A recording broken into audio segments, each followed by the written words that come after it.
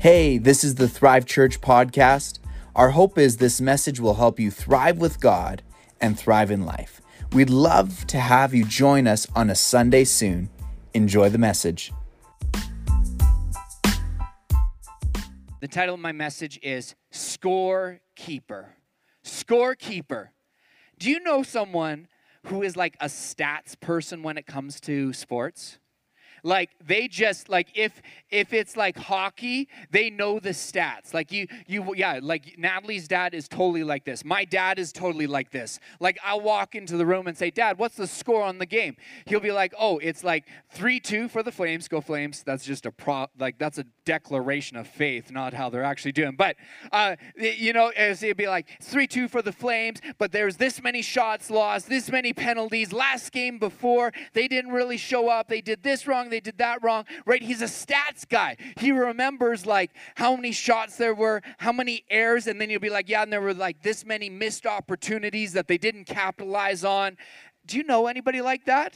Like maybe if you're watching the Super Bowl this afternoon, which I didn't realize he was even on, but if you're watching the Super Bowl this afternoon or getting those text updates as you're at Pizza with the Pastors, as you're there, maybe you know someone who would be sitting beside you telling you all the stats of the game, telling you all the stats of the player, how many mistakes there are. They just remember, right? They remember the score. They remember the stats. And I think at times, we can approach our relationships in our lives like this. By keeping score in our relationships with our spouse, maybe with our friends, colleagues, maybe even parents, where we keep score. They've let me down this many times.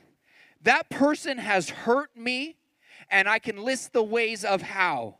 They messed up so many times, or they always do this. They always do this, right? We can keep score. I think it's easy and maybe even like human default mode to hold on to what wrongs have been done against us and what disappointments and hurts that others have done to us. We can score keep. Have you ever done that? I know I have. And, maybe in like arguments, those stats, you could be as quick as the person who knows their hockey stats. Those stats come up so fast of like how they hurt you, what they did last time, what they didn't do last time. Or maybe you don't like confrontation, so you don't bring up the stats, but you just think about them. You never talk about them, but you think about the stats. This person did this, and each time they do it, you're like, another one. Another miss, or they did that again to me, another hurt, and we can hold score and keep score, being scorekeepers in our relationships.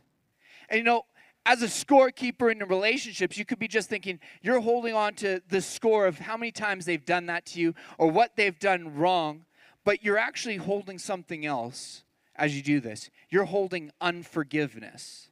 You're holding unforgiveness. Now, in a sports team, it is important to keep a score because to get to the championship, there has to be a winner. There has to be a loser. To keep score, you have to keep score because why? Because there's an opponent that two teams are facing off. However, God did not design relationships, your marriage, friendships, relationships with parents, or maybe even relationships with your kid to be on opposing teams. You only need score if you're facing someone, opposing someone. But God has designed relationships to be on the same team. We're actually supposed to be working together as a team towards the same goal. And we talked about that last week. That is Jesus, the author, the finisher of our faith. Paul writes this in 1 Corinthians 1. He says this in verse 10, I appeal to you, dear brothers and sisters, by the authority of our Lord Jesus Christ, to live in harmony with each other. Let there be no division in the church, rather be one mind, united in thought and purpose. God has designed the relationship we have with your spouse, with your friends, with family members, even with coworkers, to be on the same team, not working against them, but actually going towards the same goal, the prize. Even if they're not Christian, you might say, Josiah, how can they be on the same team? They're not even Christian. I should hold things on to them, against them. But know what? That's just they haven't joined the team yet.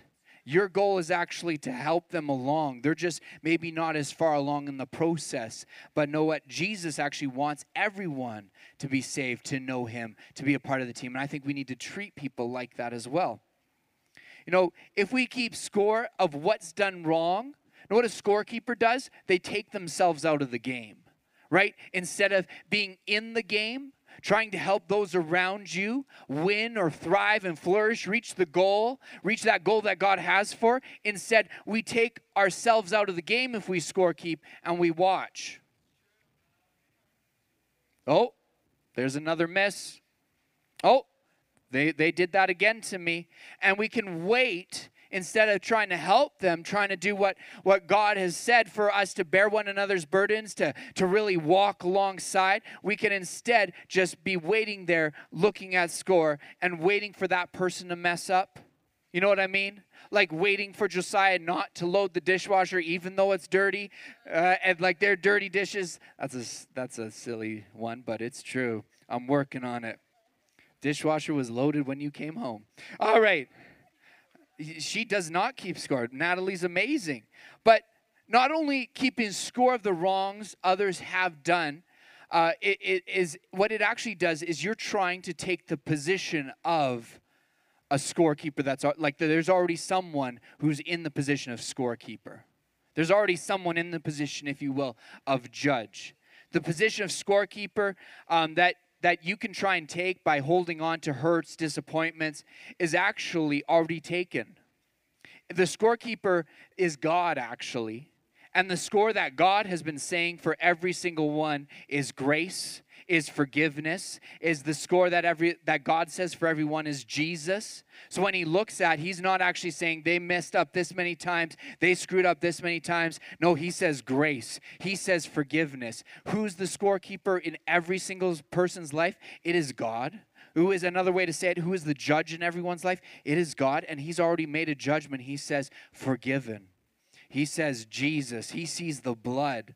When we hold on to what others have done to us, we're actually trying to take on the role that God himself actually has, and that is the scorekeeper, the judge. You know, people aren't our opposition at all, right? We're not fighting against flesh and blood. Ephesians 6:12 says this: we are not fighting against flesh and blood enemies, but against evil rulers and authorities of the unseen world, against mighty powers of darkness, powers in this dark world, and against evil spirits in the heavenly places. No, your enemy is not your husband, your wife. Your enemy is not your friends. Your enemy is not that uncle. Your enemy isn't your parent. Your enemy is not your coworker. Your enemy isn't even your boss. They're actually, God has designed them to be running the race with you as a teammate. If they're Christians, that means they're actually part of the same body of Christ. That each part moving, adding something else. It doesn't work well if my fist decides I'm not on the same team as my face and starts right? That doesn't work out that well. We're on the same team. You know, in order to thrive in relationships, we can't be scorekeepers, holding on to the things that people have done to us, the hurts, the betrayals, those unmet expectations. In order to thrive in relationships, we need to do this. We need to forgive. We need to forgive. In order to thrive in relationships, we need to forgive. Colossians 3:12 says this: since God chose you to be holy people he loves, you must clothe yourself in tender mercies and kindness, humility, gentleness, and patience. Make allowance for each other's faults and forgive anyone who offends you.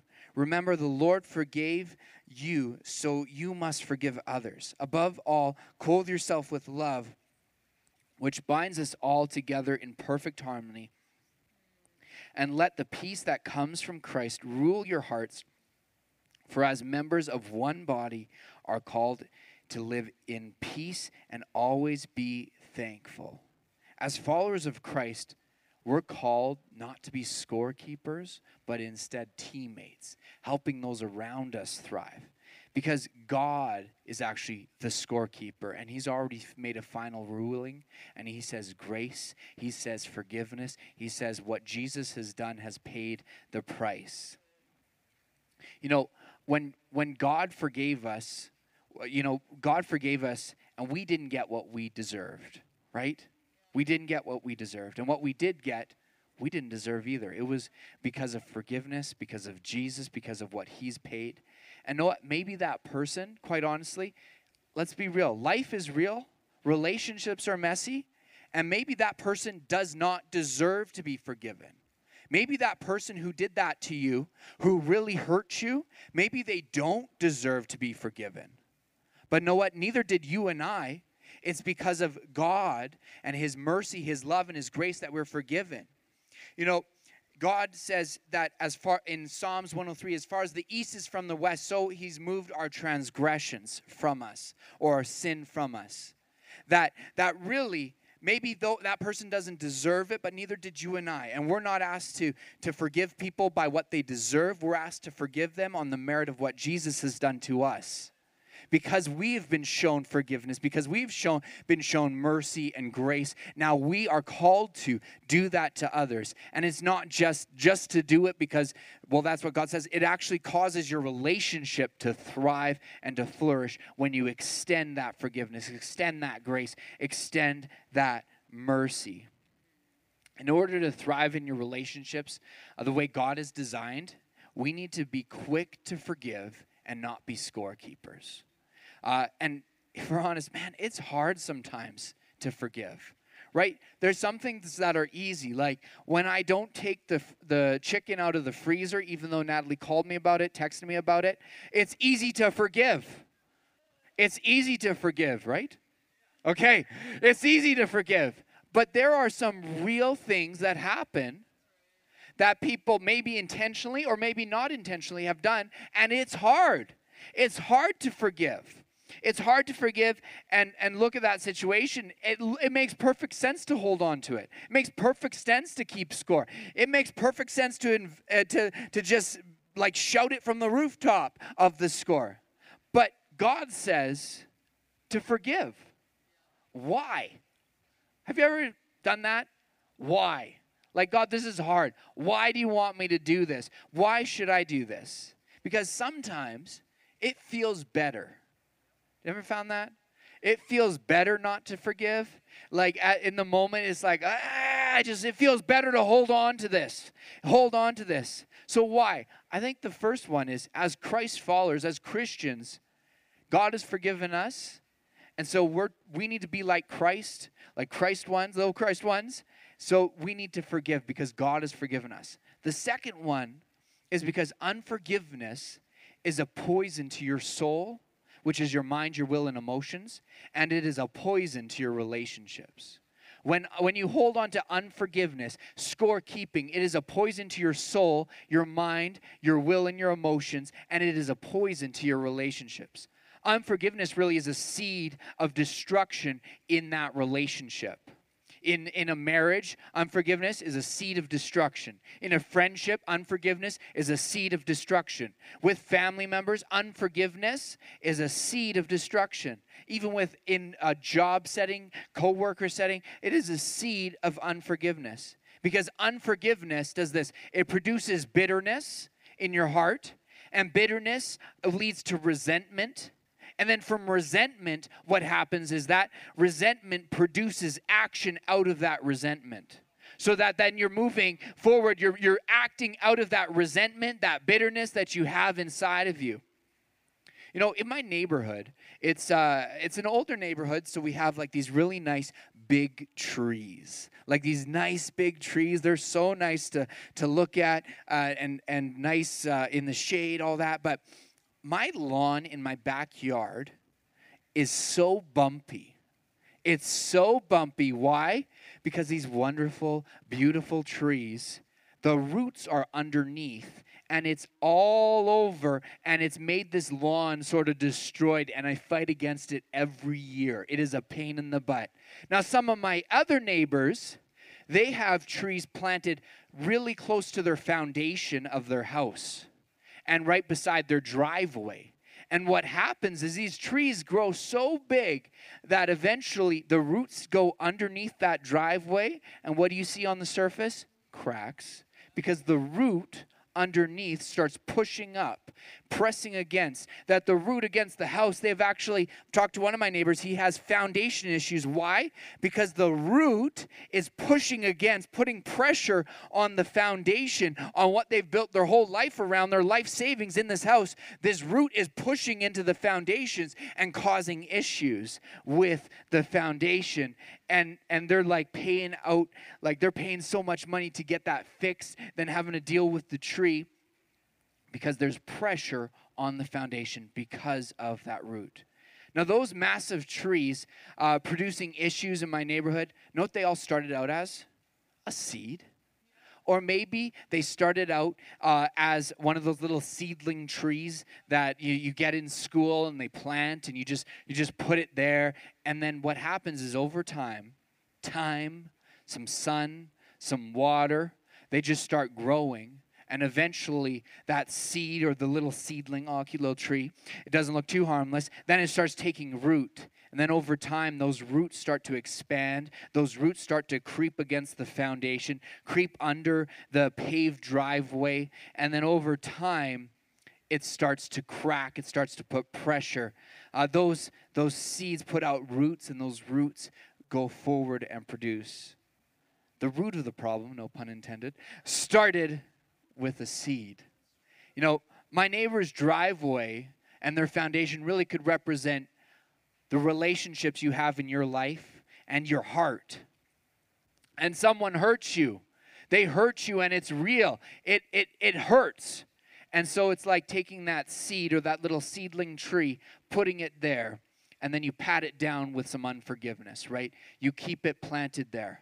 And then over time, maybe you decide, because it is a real thing, it hurts, so then you hold that unforgiveness, then you start talking about, you water it, right? You start talking about how this person has hurt you, what they've done. You keep watering it. You think about it all the time. And eventually what happens is that seed then turns into bitterness. It puts down roots. It puts down roots, and now it's there, and some bitterness where you're bitter against that person. You're bitter against what they've doing, right? And it starts to slowly creep under or creep towards that foundation of your relationship. Starts to slowly creep underneath the scene. Maybe you don't see anything right now, but it starts to creep under, and eventually it goes under, it takes root, and that root we'll call bitterness. And Hebrews 12:15 says this, look after each other so that none of you fails to receive the grace of God, which watch out that no poisonous root of bitterness grows up to trouble you, corrupting many. Now, bitterness will then start to creep under and start to go under your relationships to the foundation, and then it starts to undermine. Right? It starts to undermine trust. It starts to undermine communication. You know, how you talk to maybe your spouse or your friend is different now. Why? Because of that root of bitterness. And then after a while, that bitterness will turn into resentment, where you maybe push them away a little bit, right? The pressure against the walls, the pressure against the foundation, the pressure from underneath to that driveway. You start to feel that pressure, and that just everything that they do tweaks. Like, it's like, ugh. Every little thing they do, it's like, before there was like a couple buttons that if they pushed, it was like, okay. But now it's like everything that they do is just, I'm frustrated. You get mad. And those little things that don't mean anything start to be big things. And there's pressure against your foundation or relationship.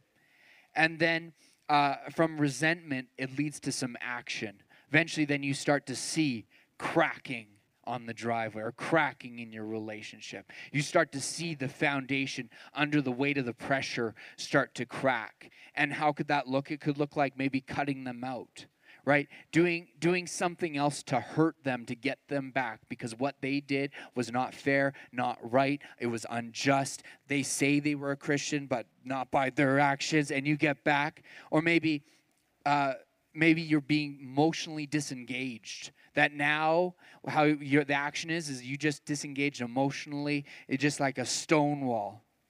Or maybe in marriage you decide, hey, I just don't want to do this anymore. I don't want to do this. And just as that tree started out as a little seedling, unforgiveness starts out as a little thing, but then over time it can be planted if that hurt, if that wrong done is not addressed, that unforgiveness causes it to grow. You know, if there's a tree beside your driveway, if there's a little seedling beside, when's the easiest time to get rid of that? Right when it's there.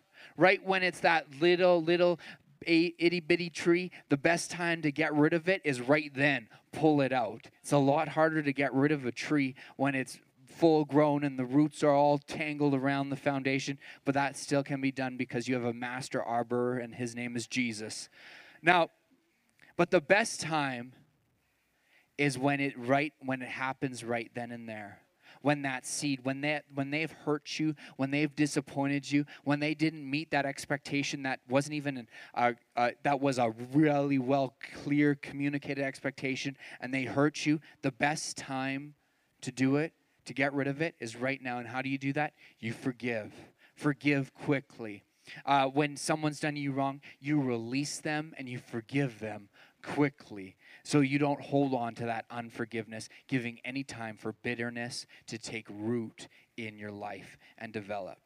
Be quick to forgive. The best time to rip out an offense from your heart or from your soul is right away.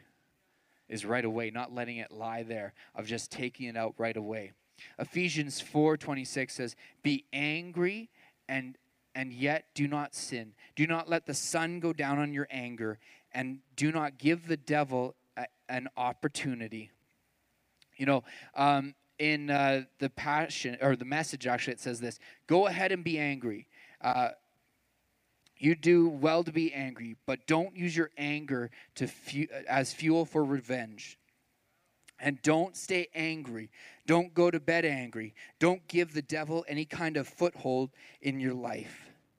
The scripture says, be quick to forgive. Be quick to forgive. Because in being quick to forgive, that you don't allow the enemy to have a foothold in your life. And the scripture, I think, is interesting. It's okay to be angry. Like, it's okay to be angry. It's just be angry and sin not. Don't allow your anger to lead to sin. You know, you can still speak the truth in love. You can still set healthy boundaries in love, right? But speak the truth in love. Ephesians it points out this, is that when we hold anger, offense, it gives the enemy, the devil, an opportunity, a hold into your life. And it also identifies, hey, your spouse ain't the enemy. Your friend isn't the enemy. Your sister ain't the enemy. Your brother isn't the enemy. That person who hurt you is not the enemy. Your enemy is the devil. Your enemy is the devil who is against you. People are not the enemy. And the quicker you forgive, the less time you allow that hurt, that disappointment, that to take root, and for the enemy to use that to bring bitterness, resentment, and action. I was reading this article about being quick to forgive and all this, and it was a preacher that I listened to. He talked about how what he does with his wife is they actually have a game now of like who can be the first to forgive, so that like when they tick each other off or when they really hurt each other, their game is to be the first person to forgive. I thought that's sort of good for you. I'll get there. But, you know, I don't think the Bible says don't just allow anyone to continually like beat you down and hurt you. And like I see in the Bible, it does talk about having healthy boundaries. It does talk about having godly boundaries, and that there are some people that God says in his word, they shouldn't be in your life. Absolutely. But there are people that God has assigned to your life. There are people that maybe you've chosen in your life by marriage, and God has put them in your life. And because they're in your life, you know what? God says this. He says, forgive. He says forgive. And let's be real, people are people, and we can all try the best we can, but eventually, maybe not intentionally, we're going to hurt someone. We're going to maybe let someone down. We're going to maybe just miss it, and they're going to feel it, right? And vice versa. Someone might do that to us, but we need to forgive. But it can be hard. Like, there's no denying it. It's not a blank, just forget. It can be hard, right? Especially if we're trying to do it in our own strength, it can be hard. Jesus says this about forgiveness. In Matthew 18, he says, then Peter came to him and asked, Lord, how often should I forgive someone who sins against me? 7 times? There's a backstory about that. Peter was like thinking, hey, 7 times. Hey, before it was an eye for an eye. I'm just saying 7 times. I'm holy, complete number. And then Jesus says, not 7 times. Jesus replied, 70 times 7. He's saying, forgive. He's saying we need to forgive. And this applied in our own strength can be hard. And some cases, it can just about feel impossible, right? To be quick to forgive. However, God is not asking us to walk in forgiveness and not be a scorekeeper in our own strength and our own ability. Romans 5:5 says, and this is the hope we will not lead to disappointment, for we know how dearly God loves us because he has given us the Holy Spirit to fill our hearts with his love. He's given us the Holy Spirit to fill our hearts with love. That's Romans 5:5 if I copied it right. And in the Bible, there's different types of love. There's a brotherly love. There's like a family love. There's like a romantic love. But this love that's talked about in this scripture is called agape. And this love refers to how God loves us. And agape love is like no strings attached love. That is just given to us, no strings. Agape love refers to the way of treating people that was defined by Jesus himself, seeking the well-being of others regardless of their response. So that love, God's love, has now been shed abroad in our hearts. We're not supposed to forgive people out of our own love that we can drum up, but out of the love that God has given us. We also have the Holy Spirit in us, the same power that raised Christ from the dead, now dwells in you, and you can do all things through Christ who strengthens you, right? We're not called to do it in our own. God has shed his love. 1 Corinthians 16 says, do everything we do with love. Again, the same one there is agape, the God kind of love. Not in your kind of love, but the God kind of love that is set the standard by what Jesus did for us. As followers of Jesus, we have God's love in us. And in order to be quick to forgive, I think the only way to do that is to walk in that God kind of love. Thank you for listening to Thrive Church Podcast. We hope this message helped you thrive with God and thrive in life. We'd love to have you join us a Sunday soon. For more information about Thrive Church, you can go to our website, thrivecalgary.ca. See you next time.